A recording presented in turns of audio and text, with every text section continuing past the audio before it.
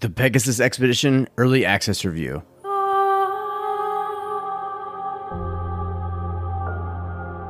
Written by Philip Rizov.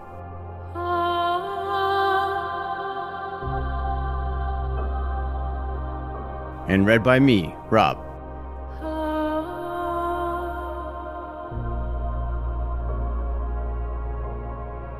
The Pegasus Expedition is a narrative-driven strategy game with a strong emphasis on fleet combat. The story it attempts to tell is a classic space opera, exploring themes likely familiar to science fiction fans, projected through the collective lens of a cast of characters, with each reflecting their own unique worldview onto the narrative. The story is interwoven into the gameplay, with every event having some effect on the strategic level. Strategy and tactics are where the game shines. Pegasus Expedition manages to deliver a streamlined experience with meaningful tactical decisions that reverberate up to the strategic and political levels. A DNA of a game. It is hard to pinpoint where the Pegasus Expedition gets its influences, but several come to mind immediately. From the name of the galaxy itself to the feel and the look of the battles, two TV shows from the late 2000s appear as probable influences: Stargate Atlantis and Battlestar Galactica. Fans will find familiar both the general aesthetic and story themes, from the low-tech design of ships and the costumes to the militaristic point of view of the protagonist. These two shows themselves have a long line of influences and followers in film and literature, and so the Pegasus Expedition has a deep well of creativity and inspiration to draw from. The second group of influences is obviously other 4X games. From the first moments in the game, 4X fans will find themselves in familiar territory. The game looks and feels like Stellaris, a game that has established itself as a standard of the genre, but the similarity is rather superficial because unlike the former, the Pegasus Expedition is a single-player, turn-based game with an appreciation for the player's time. The second game that might come to mind during battles is the original Endless Space, a game that took 4X genre by storm about 10 years ago and streamlined it down to the essentials. Unlike its reductionist take on battles, the Pegasus Expedition has improved on the card-based system from Endless Space with added depth, allowing the player much more agency without bloating out the battles and subsequently distracting from the story. More on that later. The story. Humanity is facing an existential threat in the form of a mysterious and terrible alien menace. After a long and unsuccessful struggle, humans realized that the Earth would soon be destroyed unless something was done. Several world powers banded together and mounted an expedition to a faraway galaxy where they hoped to find salvation for Earth. The player is thrust into Pegasus Galaxy, and while conflict and war seem inevitable, much still depends on the player and the actions they might take. The story is told through interactive scenes with a decision to be made, usually a binary choice between a diplomatic or more blunt approach to galactic politics and strategy. While some of the decisions can have more meaningful effects than others, they all add up and influence the political composition of the galaxy and the player's status in it. That becomes more apparent later in the game because the first few chapters are fairly linear and act as a tutorial. While the story unfolds, the player will get to know the cast of characters, each with their own motivation for joining the expedition.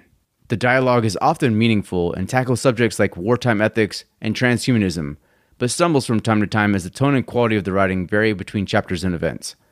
The characters themselves are also somewhat flat, their emotions and opinions often painted with a large brush, and feeling less like fleshed-out people so much as caricatures. That's especially true of the aliens, but luckily the player will be spending most of his time, or her time, interacting with humans during the story's events. Despite that, it's the characters that drive the plot forward and ultimately motivate you to push on. Diplomacy and economy. Diplomacy plays an important role throughout the game, even though the actual options for influencing other factions are very limited.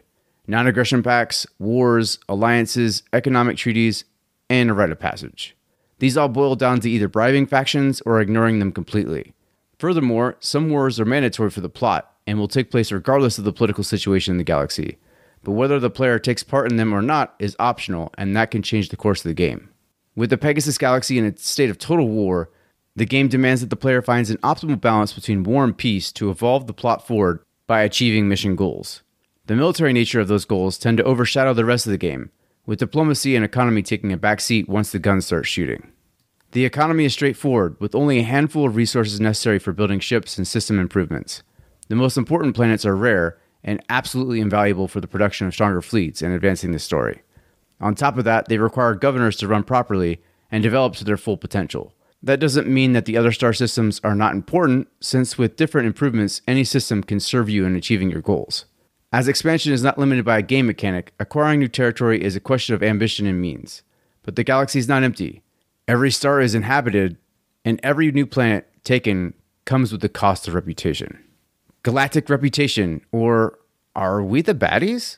The game will often remind the player that certain decisions might be unethical or even downright evil. But who cares when there's Earth to save? Well, everybody in the Pegasus galaxy does care a great deal. Alien factions judge the player primarily based on actions rather than words. Whether they trade and ally with the player or declare war and invade depends much more on reputation than action through diplomatic channels. What really matters is galactic reputation, a simple scale that automatically dials a few points every turn towards the benevolent status of diplomat, but aggressive actions such as declaring unprovoked wars, invading planets, running down retreating fleets, and the use of weapons of mass destruction, including biological and chemical weapons, all cost reputation points, raising your perceived threat and eventually making you a nemesis to all of life in the Pegasus galaxy. It is in the player's best interest to prevent this situation, as it can snowball into perpetual war against the whole galaxy.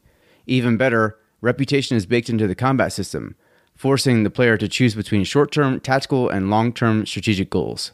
Often the player will have his pointer over the icon for tactical nukes during a battle, calculating if it's worth it to just nuke them. Strategy and tactics. As mentioned earlier, the place where Pegasus Expedition really shines is fleet positioning and battles.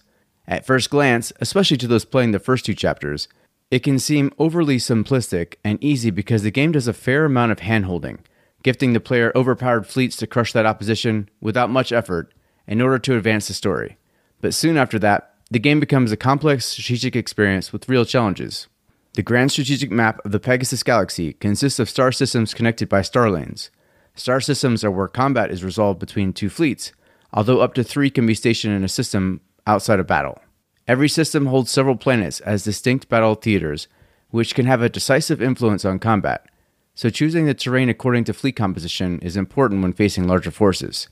For example, an artillery-centered fleet facing off against another with more cruisers will prefer to have more planets, or a system with many battle theaters, allowing for long-distance shots from beyond those cruisers' range. That's where the cards, or battle tactics, come into play. Before combat begins, the player makes several decisions. Fleets can either stay together and attack en masse, allowing for strength in numbers, or separate into several battle groups. Every battle group will have a point of entry and a route it will follow during that battle, from one planet to another. Additionally, every card has different bonuses and penalties for attacking and defense. Selecting the right one for the right terrain and fleet composition has a meaningful effect, especially in the late game. Finally, once the battle begins in real time, the player has the option to simply observe and fire a few artillery barrages from the flagship, or fire tactical nukes and impede the enemy's retreat, lowering his galactic reputation in the process. Fleets move along star lanes, which come in 2 varieties. Some cost 1 movement point and others cost 2. The difference is important because all fleets have a hard limit of 2 moves per turn, regardless of faction or technology. So the longer star lanes serve as terrain variation, usually slowing down progress and allowing for more defensible points.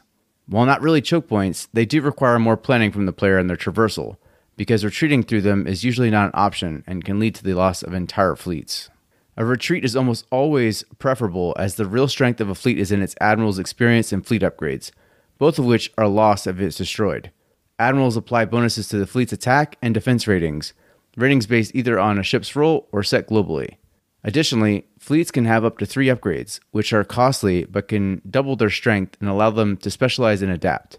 Properly utilizing fleet upgrades can not only change the outcomes of a battle, but even a war, by allowing fleets to survive more engagements before having to be retired from the battlefronts for repairs.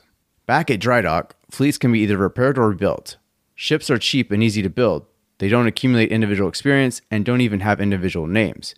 They are the dispensable elements of a fleet, and the player will often find that replacing them is a better option than repairing them. One crucial tactic is required to ensure victory is not won with too great a cost. Envelopment is the military tactic of seizing objectives in the enemy's rear and denying them the ability to withdraw. As the number of fleets rises, strategic play becomes sort of a dance, advancing into enemy territory while keeping the option of retreating and trying to deny the opponent their own. Tedious star systems. Planetary defense or invasions are completely absent from the game. Once a defending fleet has been destroyed, all planets in the star system are simply lost. That might have been left out in order to streamline the game and focus on the story, as ground invasions can often bring the tempo to a halt in similar games, but then it is not clear why the game asks the player to do so much micromanagement on planets that can, and will be, lost many times. Luckily, the player can choose to automate them. While not optimal, it is better than having to click through unwieldy menus and repeatedly construct the same generic outposts. Planet management is one element of classical 4X games that the team might have chosen to ignore for the benefit of this game as a whole. Science and technologies. Science is present in the game in the form of a static tech tree with 4 branches. Technologies can be unlocked with research points, acquired with improvements, or from story events and side quests. While there is a certain order to the technology branches, it is not very clear, and most of them contain advances to both the economy and the military. Fortunately, the whole tech tree is viewable from the start, allowing for some transparency to a somewhat illogical sequence of discoveries. But these technologies can also be grouped in a different way, which may vaguely be described as the combat group, the economy group, and the war criminal group. Researching combat and economy-oriented technologies is indispensable for facing the challenges that the plot presents as the story advances. But if the player wants to live in relative peace and not be branded a galactic tyrant, the third group of technologies, chemical and biological weapons, should be avoided. Operatives and subterfuge. There are also a few technologies that improve subterfuge and sabotage. The player can have up to 4 operatives at all times, moving around the map at the same time and the same speed as fleets. They can perform one operation in a star system per turn, either influencing a random fleet or the system itself. Many more options are available if the player is willing to use forbidden weapons, essentially turning the operative into a plague rat, but most of the time they will be used for reconnaissance of enemy territory and light sabotage of fleets before a battle. This hands-on approach to espionage is better than that seen in many other games in the genre, but the fact that there are only 4 operatives and that they cannot be used defensively severely limits their value. Look and sound. The art and music clearly show skill and passion. The soundtrack is minimalist and sets the dark tone for the story. There isn't any upbeat music or lively battle chants. It's all very somber and serves well to support the darker theme running through the game as a whole. When it comes to the character art and the cutscenes, it uses a style reminiscent of many science fiction graphic novels found around Europe. Although it is well done, the game's small budget is made apparent here. The human characters all look alike, even though they're supposed to represent people from the whole world, and there are fewer aliens than what is usually offered in DLCs for other games. The way that the aliens are designed and represented in the game is also limited. The influence of Stellaris here is unmistakable, and I expect that the Pegasus expedition might struggle to find an identity of its own as a result. But the most troubling part of this influence is the user interface. The stellar curse of the user interface. Understandably, the choice to take an established and well-known user interface from a popular game like Stellaris is a sound decision that should help new players feel comfortable in an otherwise quite unfamiliar game. But in this case, it might be doing a disservice to this game. Most icons are quite small and pushed to the side of the screen. Lists of important planets and fleets are hidden in drop-down menus, and icons on the strategic map disappear when zooming out. All that had been designed to give Stellaris the eye candy quality at the price of functionality. While the game is still beautiful, the overall quality of the galaxy map and ship battles is not quite there yet. And the game is left with a problematic user experience with none of the visual trade-offs you'd expect in return. The shape of things to come. The Pegasus Expedition was released into early access from a closed beta.